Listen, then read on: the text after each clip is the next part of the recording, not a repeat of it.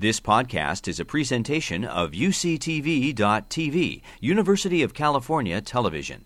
Like what you learn? Help others discover UCTV podcasts by leaving a comment or rating in iTunes. It's my honor to introduce today to you our first keynote speaker, Dr. Robert Knight. Dr. Knight is a world leader in the new field of microbiome research. He's a professor of pediatrics and computer science and engineering at UC San Diego and the author of Follow Your Gut. He received his bachelor's in chemistry, biochemistry, from the University of Otago in New Zealand, his homeland, and his PhD from Princeton in ecology and evolutionary biology, and did his postdoc work at Boulder. And we're just so happy that he's now a UC colleague. He's the co-founder of the Earth Microbiome Project and the American Gut Project, and he has many foundational discoveries. You'll hear about some of them today. He is, as you will quickly know if you look at the literature, a computational genius. He has developed the software tools such as UniFrac, unique fraction, which is now a standard tool in microbiota research. He's developed other software. He's taught himself programming. And he has been a big proponent for disseminating these big data tools to the small guys, to small research labs, to really push forward the progress of research.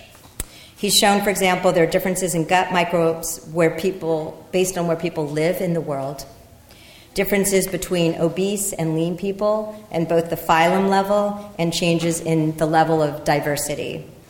And he has shown those first differences in microbiota based on were you born from a vaginal birth or from a C-section. So we're going to now get to hear what he's up to at the highest level, and we're just so happy to have you here. Thank you so much for coming.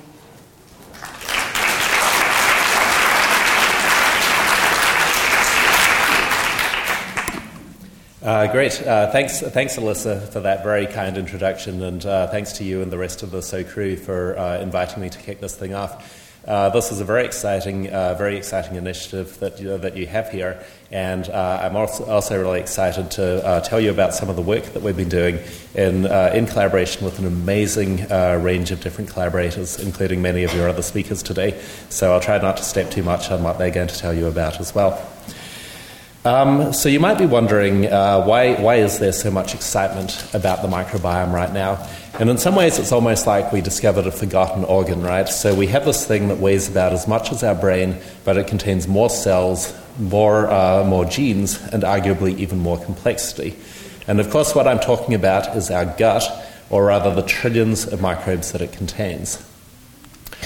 So you might be wondering, what do our microbes do? And in addition to things like digestion, which we've known they were involved in for a long time, in part because of the advances in DNA sequencing and advances in the democratization of computational tools, as Alyssa mentioned, we're finding out all kinds of things that our microbes do that no one had any idea they were involved with until very recently.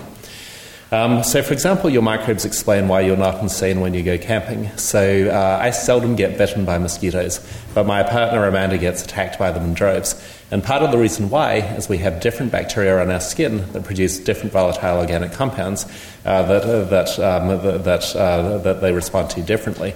And it really may be true that you attract mosquitoes 10 times as much as the person you're going camping with. So it turns out that neither of you is the crazy one. Microbes are also critical in drug response, and Peter's going to talk more about this in his keynote later.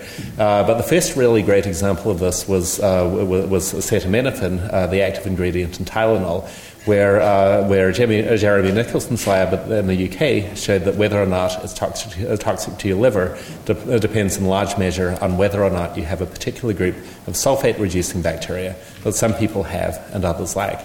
And Peter's really pioneered driving this forward to a whole range of other pharmaceuticals that microbes are critical in the action of. And then finally, microbes have been linked to behavior. And so if you're a fruit fly at least, and this is work in Gene Rosenberg's lab, if you're a fruit fly at least, the microbes that you have determine who you want to have sex with. This has not yet been demonstrated in humans yet, but I should caution you that it's probably just a matter of time before someone gets the right protocol through their institutional review board. But it's kind of hard to do this sort of thing double blind, and they hated our placebo. So you might be wondering, well, how do our microbes do all that stuff? And in part they can do it because they outnumber us. And I should point out that there's huge error bars on these estimates. They come from back-of-the-envelope calculations, and you should take them with a big grain of salt. But a number you'll see a lot in the literature is that we carry we consist of about 10 trillion human cells. But then those back-of-the-envelope calculations say that we could have as many as 100 trillion microbial cells on and inside our bodies. So by that measure, we could be as little as 10% human. Now, you're probably thinking, well, hey, wait, it's not really our cell count, but it's our genes that make us human. So let's think about it at the DNA level for a moment, where we can be a lot more precise. So each of us has 20,000 human genes, plus or minus a couple of thousand, depending on what exactly you define as a gene. But the size of our microbial gene catalogue, when you consider all the microbes all over our bodies, ranges somewhere from 2 to 20 million microbial genes. So if you're talking about the unique genes and the unique biochemical functions they encode, by that measure, we're much less than 1% human. And just like we leave traces of our human DNA on all kinds of things that we touch in ways that are useful for forensics, the same is true of our microbial DNA. So with Noah Ferrer's lab at Boulder about 5 years ago, we showed that we can link your fingertips up to the keys of the keyboard you type on, and even your hand up to the computer mouse you use by the microbial DNA that you leave behind when you touch them. So this came out in the scientific journal PNAS a few years ago, but more importantly, it was on CSI Miami, so you really know it's true. And if you look at today's issue of Science, we have a follow-up to that work in microbial forensics, where we can show that not just are microbes important during your life, but even after you die, the microbes on your decaying corpse can tell crime scene investigators exactly how long. And so we did this in a mouse model a couple of years ago, the first intentional dead animal study that we know of in the animal facility at Boulder. But now we've been able to extend it to humans. But before you get too excited, no, you can't pick people to enroll in the study if they're not dead yet, and if they don't agree to have their corpse used for that purpose. So anyway, in the Human Microbiome Project, which probably many of you have heard of, together with a consortium of about 400 researchers across the country, including a number of people in this room actually, we spent $173 million of NIH's money characterising 250 healthy people at up to 18 sites in the body and up to 3 time points, collecting a total of 4.5 trillion nucleotide bases of DNA, so A's, T's, G's and C's. And so it was amazing how rapidly this leapt from the scientific journals, so Science and Nature, in June of 2012. Just a few weeks later, it was on the cover of Scientific American. Just a couple of weeks after that, it was on the cover of The Economist. So this idea that microbes really matter is really penetrating public consciousness. And the results of the study are kind of hard to understand. So what I'm showing you here is plots of taxonomy. So what we're doing is taking DNA sequences and just turning them into counts of the different major kinds of bacteria, like the Firmicutes and Bacteroidetes and Proteobacteria and things you might have heard of. And I'll just zoom in on the gut, and basically what you can see is that different people differ tremendously in what kinds of microbes are there. Although the encoding of microbial functions seems to be more static. So this is what we call the microbiota, the kinds of organisms in a particular sample. And this is a microbiome, the readout of their genes.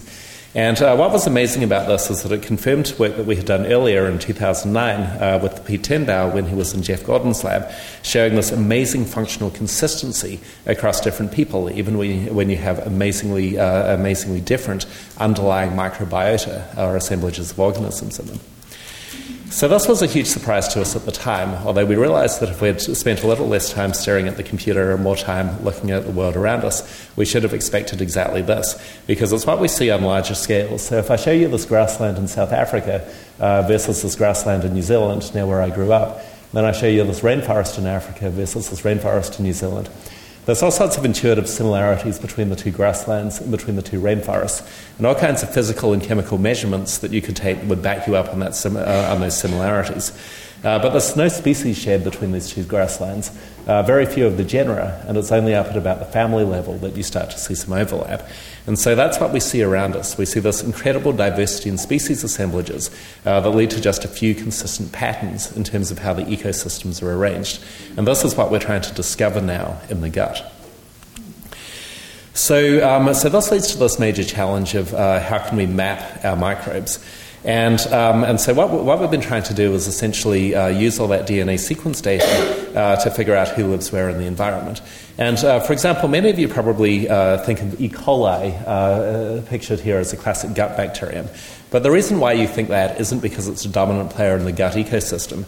It's just really good at growing in captivity, right? So you can grow it on a petri dish easily, but in general it makes up less than 1 in a million of the cells in your gut. So what we have to do is, instead of studying each microbe in its own cage in the zoo, it's like having to get out there in the rainforest and figure out what everything's doing and how they're interacting.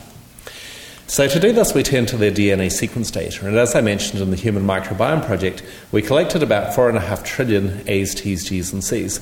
And the problem with doing that is that the data look like this. So what I'm showing you is the first file of data from the Human Microbiome Project. Happens to be an oral sample from one of the individuals at the first time point.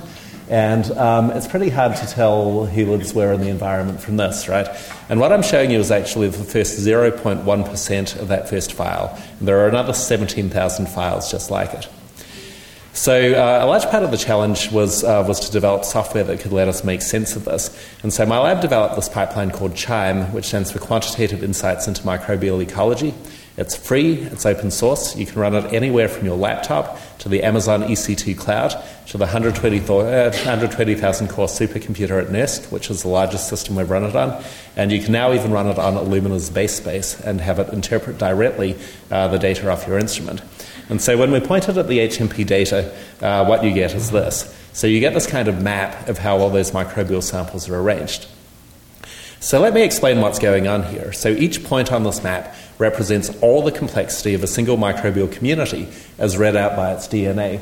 So if I show you a representative oral biofilm, all of that complexity boils down to just one point on this map. And so we use a thing called unifrac distance based on evolutionary history to put the samples on the map. And if the samples are close together, that means they have similar kinds of bacteria as read out by their DNA. If they're further apart, that means they have more different kinds of bacteria. So you can see patterns emerging. So you see a big cluster for the mouth, for the skin up here, for the vagina down here in pink, and then for the fecal samples down there at the bottom in brown. And so what's amazing about this is the algorithm knows nothing about the samples, it knows nothing about the people. All it knows about is the similarities and differences among communities in terms of the bacterial DNA. And one thing that's remarkable is that different sites of the same person's body, including different sites in your body, are completely different in their microbiomes. So if I highlight one person's oral sample and fecal sample, you can see they're in really different places on this map. But it wasn't until we cross-referenced the data to the Earth Microbiome Project, which is this crowdsourced initiative to characterize habitats all over the planet, from the water, from the air, from the soil, from different animals and plants, that we really understood how profound these differences within the human body really are. So what we could do is we could go out there to the physical environment and ask what two samples are exactly the same distance apart in terms of their microbial DNA as the mouth and the gut of this one participant in the project. And so if you think of your mouth as being sort of like a coral reef, you have all these complex biomineralized structures covered in biofilms that maybe your dentist pestered you about. Well, the gut is as far away from the mouth and that one person as the coral reef is. This coral reef, in fact, is from the soil in this prairie in Nebraska. So they're essentially non-overlapping communities. And just think about that for a moment. What it means is that a few feet along the length of your body can make as much difference to your microbial communities as hundreds or thousands of miles across the Earth's surface. So these highly differentiated communities in adults may lead you to wonder, well, how stable is the microbiome? And, can we really use it for forensics purposes, or does it just change every day as we touch different things, we eat different things, we meet different people, and so forth?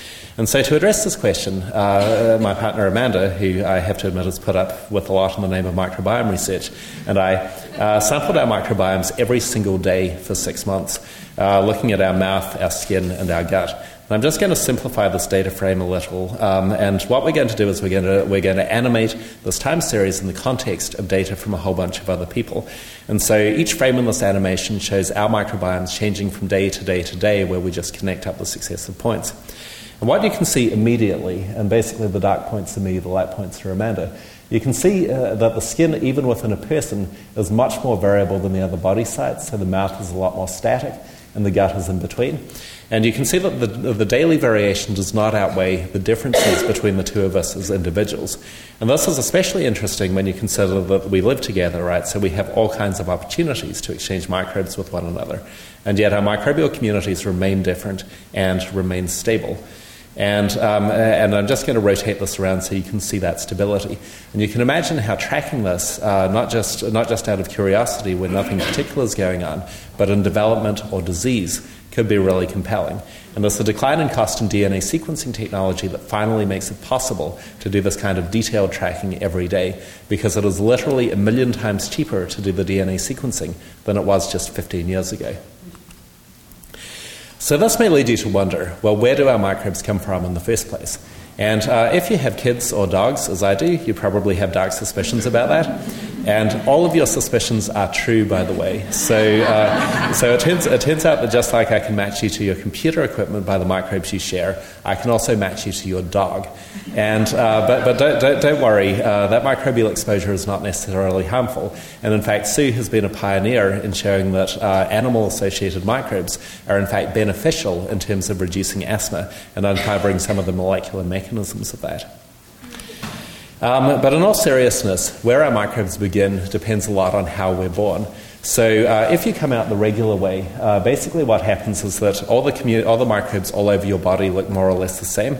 And so what we're looking at here is we're looking at babies within 20 minutes after they were delivered, and then their mothers an hour before they gave birth. And this was together with Maria Gloria Dominguez-Bello, now at NYU. And so if you look at the vaginal samples from the mothers in red, all the body habitats from all over the vaginally delivered babies, shown here in pink, cluster together with them. Whereas in contrast, if you're delivered by C-section, in light blue, all of the habitats from all over your body look just like the skin, and not like the natural microbes that you would have been coated in as you went through the birth canal. And so one thing we're wondering at the moment is whether it's possible that these differences in baby's first microbiome explain some of the differences between C-section and vaginal delivery in terms of increased rates of allergies, of asthma, of atopic dermatitis, and even of obesity, and whether you could restore that first microbiome by inoculating with those beneficial vaginal microbes. So that's what happens initially, and now you're probably wondering what happens after that. So this is work we did with Ruth Lay, tracking the development of one kid, her own, over the first 2.5 years of life. And so you might be wondering why 2.5 years. That's when he was toilet trained, and it's a lot easier to get the fecal samples out of the diapers than it is to fight your kid for them after they've started potty training and they're really excited about flushing.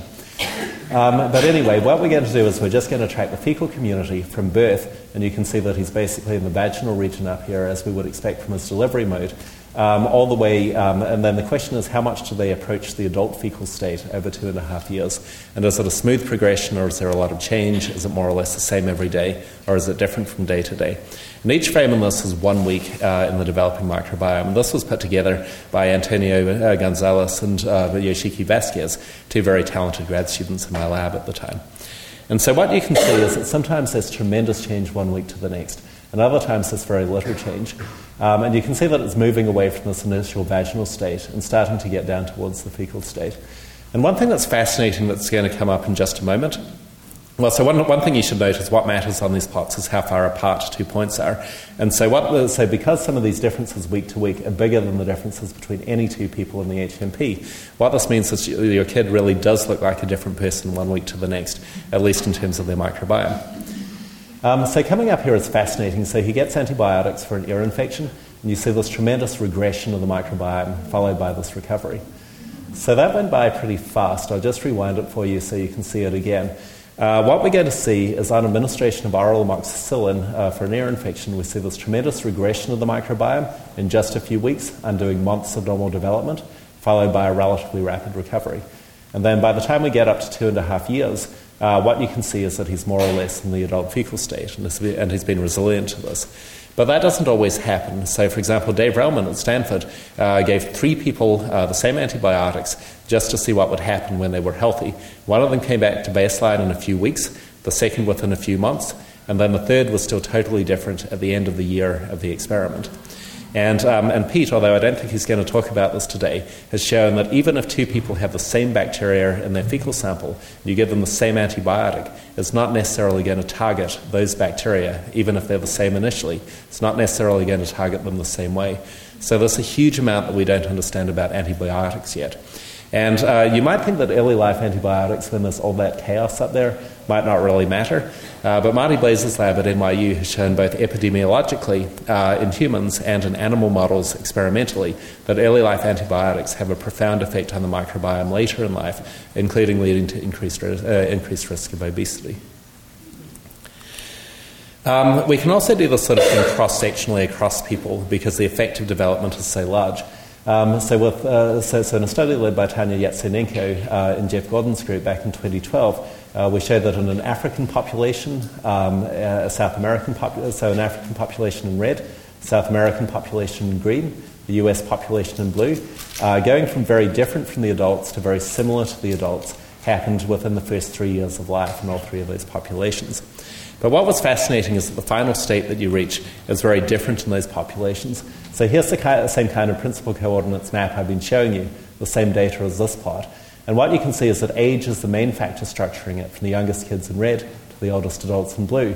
But you can see the Western population ends up in this totally different place from these two non-Western populations, even though the rate of approach to it is very similar. And so we think what we're seeing here is the overarching effect of diet in structuring the microbiome. And one thing that's really important to remember in this stuff is that it means that it's really critical to include a diverse group of individuals in your microbiome studies, because even large-scale projects like the Human Microbiome Project only focused on Western adults. And so when you just look at Western adults, you're just seeing this very small space of possible microbial communities. As soon as you look at children, and as soon as you look at non-Western populations, you see all these totally different configurations of the microbiome. And given what we now know about the links between the microbiome state and drug metabolism, as well as the links between the microbiome and food metabolism, this may be critical if you want to test a drug in one population and then deploy it in a different population, whether you're talking about the context of foreign aid or you're talking about the context of doing your drug trials in Asia or in Africa, where it's cheaper to do the study. So you might be wondering, well, does all this microbiome diversity really matter? And as I mentioned, over the last 10 years, when together with Jeff Gordon's lab and Ruth and Pete, who I mentioned earlier, we were able to show for the first time that microbes were linked to obesity in mice. Since then, microbes have been linked to all kinds of different conditions. And so it might not surprise you to learn that the microbes in your gut have been linked to conditions like irritable bowel syndrome and inflammatory bowel disease. Maybe you expected that. Maybe you're a little more surprised to hear that gut microbes are also linked to colon cancer and to atherosclerosis. And it might be really surprising to you that gut microbes are linked to rheumatoid arthritis, which no one in the field had really suspected. But the evidence for that is shaping up as pretty solid. And coming back to obesity, the evidence that gut microbes linked to obesity is now very solid. And in fact, today I can tell you with 90% accuracy whether you're lean or obese based solely on the DNA of your gut microbes. So on the one hand, this is kind of a cool trick technically. On the other hand, I bet you're thinking, I can guess which of these people is fat, knowing absolutely nothing about their microbes, let alone anything else about their DNA. So we don't think it necessarily has a lot of commercial potential as a test for obesity, right? But on the other hand, we can classify people as lean or obese with 90% accuracy based on microbes. We can only do that with 58% accuracy based on every gene ever linked in the human genome to obesity by genome-wide association studies. And so what that means is that those 3 pounds of microbes in your gut may be more important for determining traits like obesity than every single gene in your genome.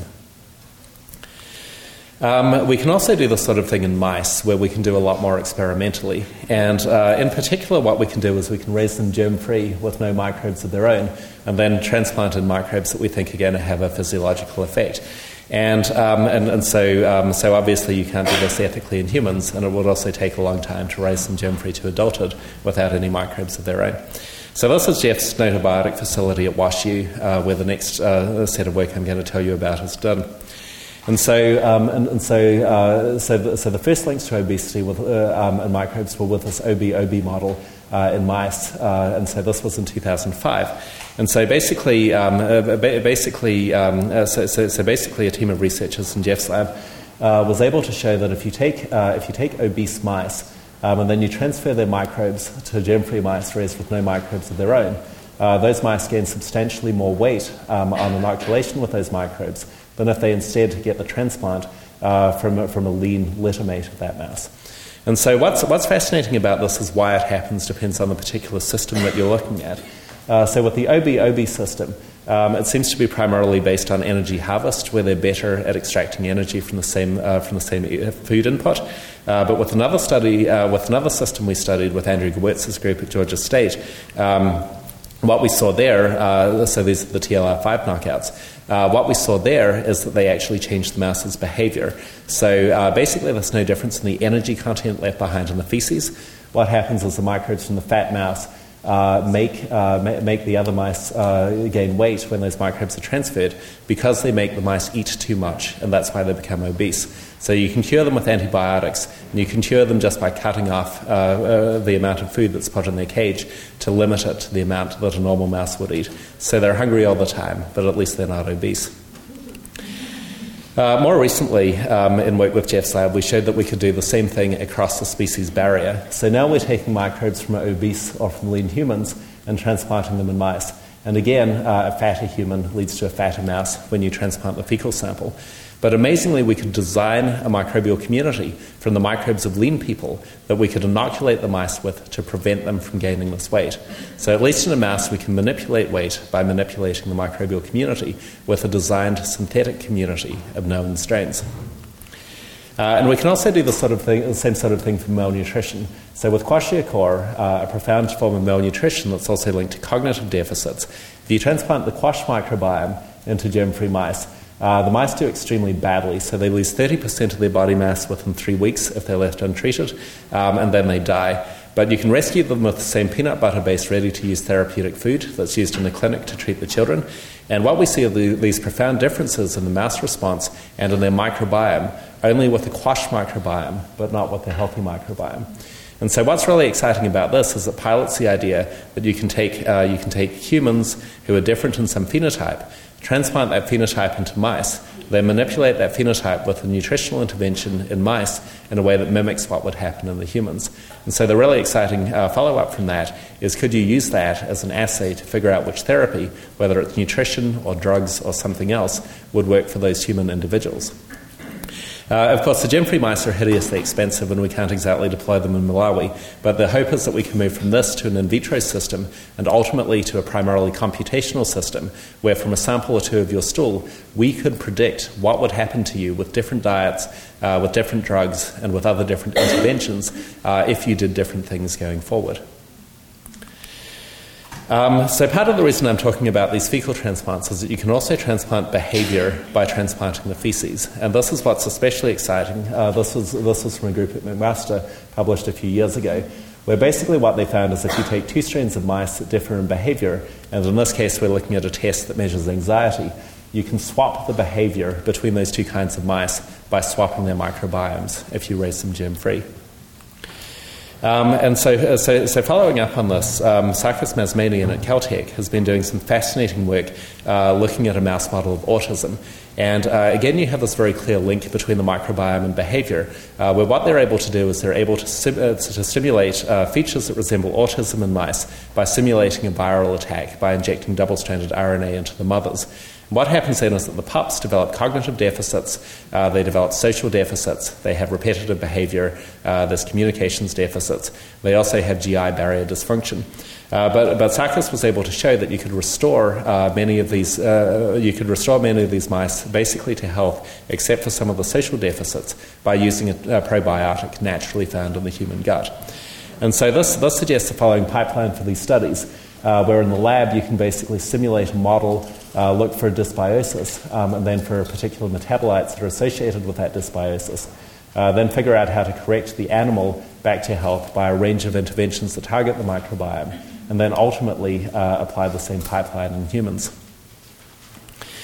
I'm going to skip this bit on genetics and just get along to the crowdsourcing part of this. And so, especially with the success of these projects funded by the government and funded by large-scale private foundations, a lot of people have got interested in how they can participate in this kind of research. So over Thanksgiving of 2012, Jeff Leach and I launched this project called American Gut, which is a collaboration between the Earth Microbiome Project and the Human Food Project. So it's a true open access citizen science initiative, and essentially the idea is that in this IRB approved project, what people do is they send us their samples in the mail. The sequencing of those samples is supported primarily by their own donations. So essentially this is $99 increments from members of the general public. And then we can tell them where they are on this map related to other people and increasingly related to different disease populations. And so we launched this over Thanksgiving because for some reason that's a time when a lot of Americans are thinking about their gut. I don't know why. Turns out that not everyone wants to know what's in there. So these are middle school.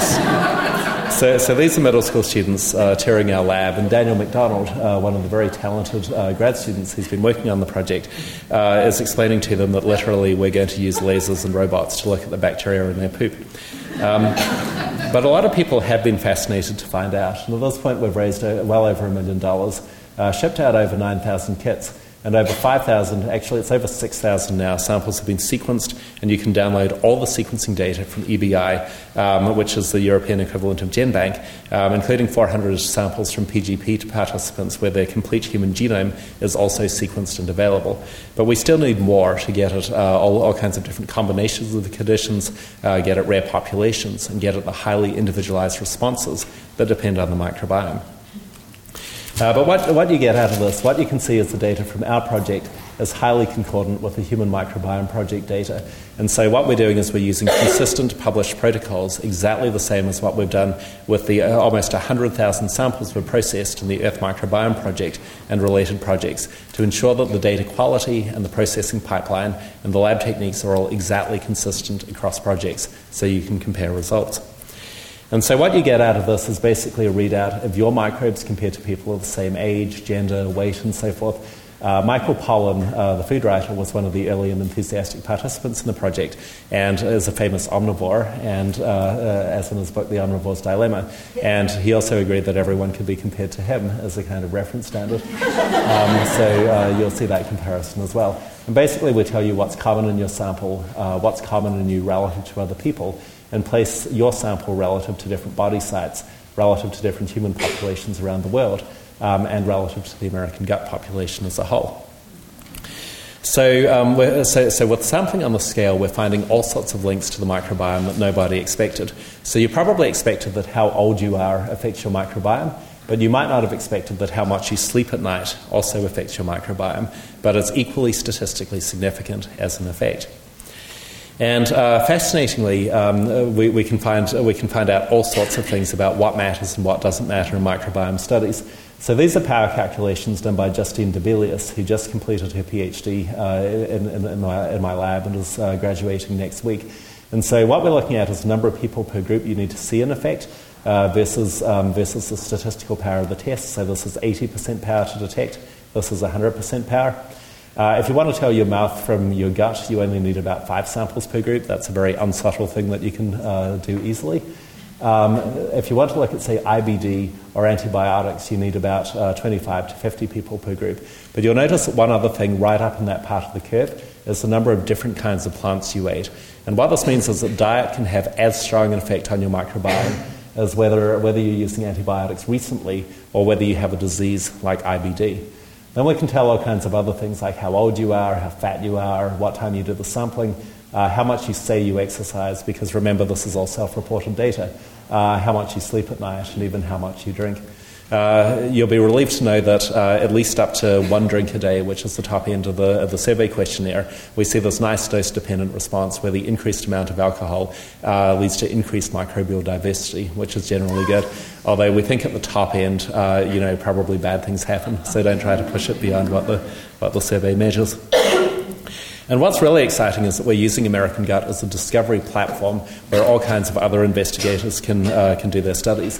So one thing we've done since the move to UCSD is expand internationally. So we now have British gut with Tim Spector and Australian gut with Phil Hugenholtz, and then we're expanding this massively internationally over the next year or two. We've been looking at a lot of clinically significant cohorts, for example, in autism, where we're looking at 500 patients as an initial starting set, and then scaling that up with the Autism Centre of Excellence at UCSD. We've done some work with Paul Wischmeyer at CU Denver, looking at intensive care unit patients, who you can see are totally different from the rest of the population. We've been looking at depression with Phil Strandwitz and Kim Lewis at Northeastern. We've been doing this intervention to see whether the reason why dogs make elderly people happier if you give them to them randomly is because of the microbes they share rather than because of other factors that you might consider. And we just got the sequencing data back from that recently, as well as a whole range of other projects of different kinds. So the idea to set this up as a research platform where many investigators can use the free software tools and the free open access data to investigate all kinds of different phenomena that would otherwise be hard to access, we think is a really remarkable opportunity for the community. And we invite all of you to participate. All of the data and all of the tools are free and available now, even though we have published nothing from the project. So bringing this back to the mind, one thing that's been fascinating is using the American gut population to look at things that we hadn't anticipated in advance.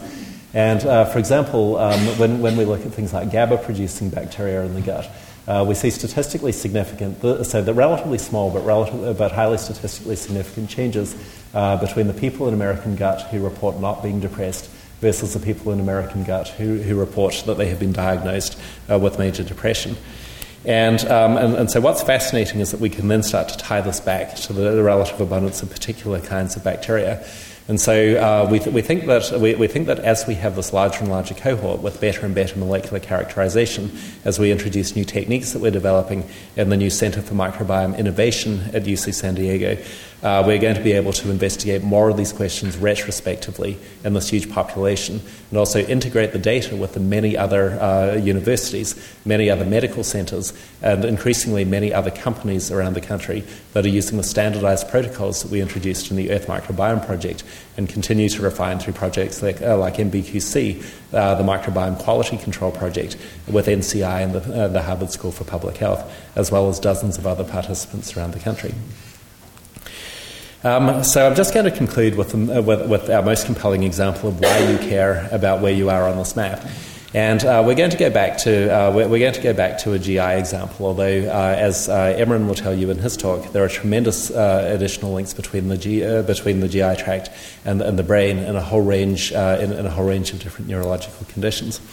But here I'm going to focus, and this is just to reorient you, here I'm going to focus on C. diff-associated disease. And so Clostridium difficile infection is one of the most important hospital-acquired infections in the United States. It kills 14,000 people in a year in the United States alone. And it's a huge clinically significant problem. And so what we're looking at here is we're looking at C. diff patients, and you can see these are all gut samples, but they look nothing like a healthy gut community. And it's this profound dysbiosis that throws them into the middle of the plot, more along the lines of the skin and the vaginal communities than like a healthy gut. And this is work we did with Alex Karutz and Mike Sadowski at the University of Minnesota. It was published earlier this year. And again, Antonio and Yoshiki did the data visualization. So what's going to happen is that 4 of these patients are going to get a fecal transplantation from this one donor. And so what we're going to do is we're going to track 4 of these patients over time and see what happens when you do that fecal transplant. Will their microbiomes basically stay the same, or will it be like the infant time series I showed you, where you have this progression from one state of the microbiome towards the normal healthy adult state? And in case you're wondering what fecal transplant is, I'm not going to go into too much detail, except to mention that, so this is Bill Sanborn, who's our chair of GI at UC San Diego, and 5 years ago he told Larry Smarr, who's the director of CAL-IT2 and a Crohn's patient, that we would never do fecal transplant at UC San Diego, whereas now he's doing it relatively routinely, so these are so-called poopsicles ready for transplant, using hospital-grade stool from Open Biome, which is a non-profit in Boston. And so, anyway, what we're going to do is we're going to give 4 of these patients fecal transplant, and we're going to track them every day, and we're going to see what happens in terms of their approach to the healthy microbiome state. So I'm just going to start this going, and what you can see is immediately, within a couple of days, all of their microbiomes go into this completely different healthy state from where they were before. That only happens to the 4 people who got the transplant, and they stay in this healthy state for the several months of follow-up. And in fact, the last large-scale comparison that was done directly between antibiotics and fecal transplantation as a treatment for C. diff had to be stopped early because the antibiotics were 20 to 30% effective, which is typical. The fecal transplant was 93.8% effective, which is also typical. So the trial had to be stopped early because it was unethical to continue withholding the fecal transplantation from the people who were getting antibiotics and were not benefiting from it. So the question facing us as a field now is for what other diseases now linked to the microbiome, including conditions that you suspected like IBD and IBS, conditions that you probably didn't suspect like rheumatoid arthritis, and conditions that have been demonstrated conclusively in mice but not, I would say, yet in humans, like autism, multiple sclerosis, and Parkinson's. For which of those different diseases can we do microbiome-based therapies that take you from a bad state into a good state? And for which of those diseases are we going to be able to do that based on fecal transplant or prebiotics or probiotics or more carefully targeted antibiotics or changes in diet which have a huge impact on the microbiome or phage therapy or all the other new generations of therapies that are starting to get into the pharmaceutical pipeline, or that you could do just at home by changing your diet or by picking different ingredients. But what we need in order to do this is not just the support of a huge community of researchers and a huge community of participants, but on top of that we need to go beyond this map and develop more of a kind of microbial GPS that tells you not just where are you right now, but where do you want to go on this map, and what do you need to do turn by turn in order to get there. And so ideally we need to develop this kind of microbial GPS and make it so easy to use and so ubiquitous that even our children can use it. So you could imagine a kind of smart toilet that does an instant readout of your microbial DNA and perhaps your metabolites and delivers it to your smartphone, which, let's face it, I bet you're using in there anyway, and gives you an instant readout of where you are on the map today, what your trajectory has been from the last few times you used it, and are you going in a good direction or a bad direction, and what specifically should you do, turn by turn as it were, to be able to optimize your microbiome for lifelong health, both physically and mentally. So with that, I'd like to thank the large number of collaborators whose work I talked about here, many of whom I mentioned during the talk, so I'm not going to read out this list to you again. Our various sources of funding, especially NIH, Gates, HHMI, the Crohn's and Colitis Foundation, and the thousands of members of the public who've contributed to American Gut financially and or by sending in their poop. And the many members of my lab. It's been a true privilege to work with so many incredible trainees over the years, and the move to UC San Diego has only opened up an even more exciting pool of interdisciplinary researchers, including clinical trainees who are able to work on this stuff. And finally, I'd like to thank you for your attention and again for the invitation to be here. There's going to be a panel discussion later, but I'd be delighted to answer a couple of questions now if there's time. Thank you.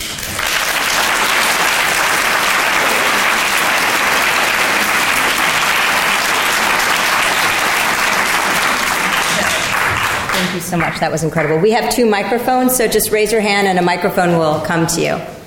So when you're doing fecal transplant, how do you screen the donor so that you don't get atherosclerosis 20 years later or so many other things? Great question, no data. One thing that the American Gastroenterological Association is trying to do at the moment, and I'm on the Science Advisory Board for the Microbiome Center, we're trying to set up a nationwide clinical trials registry to address exactly that kind of question, so we can have ongoing tracking of everyone who's receiving fecal transplantation in the United States, and so that we can do sequencing of the donor and recipient and long-term tracking of both the donor and recipient, so that we can address those safety issues. In general, so all of the stool is screened for acute pathogens, so you're not going to get hepatitis or HIV. But the risk that you might transmit something that we don't know yet that we need to screen for is certainly present. And that's why the AGA recommends that you do not do it at home, despite the fact that you can just Google DIY fecal transplant and get a half-hour YouTube video that shows you exactly how you would do it with a blender that let's hope you're not using for anything else, and a turkey baster that let's hope you're not also using at Thanksgiving.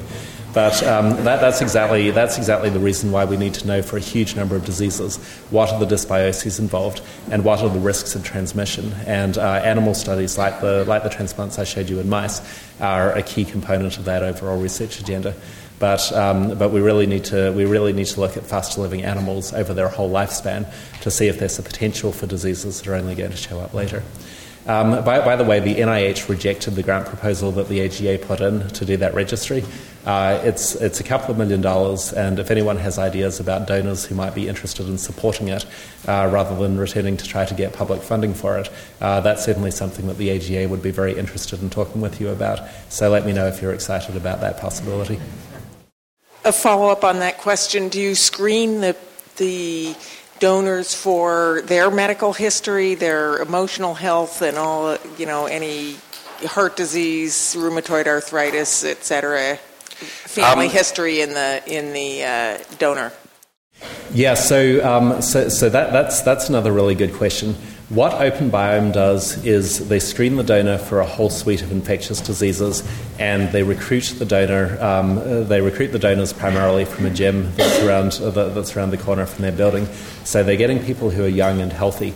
One thing we don't have yet is we don't have predictive models for when you're in your 20s. We don't have good predictive models for what are you going to get when you're 60 or 70. Developing those is really important for the field, but it's difficult to do the longitudinal studies in humans, although trying to get at it cross-sectionally and trying to do it longitudinally in animal models is of a lot of interest.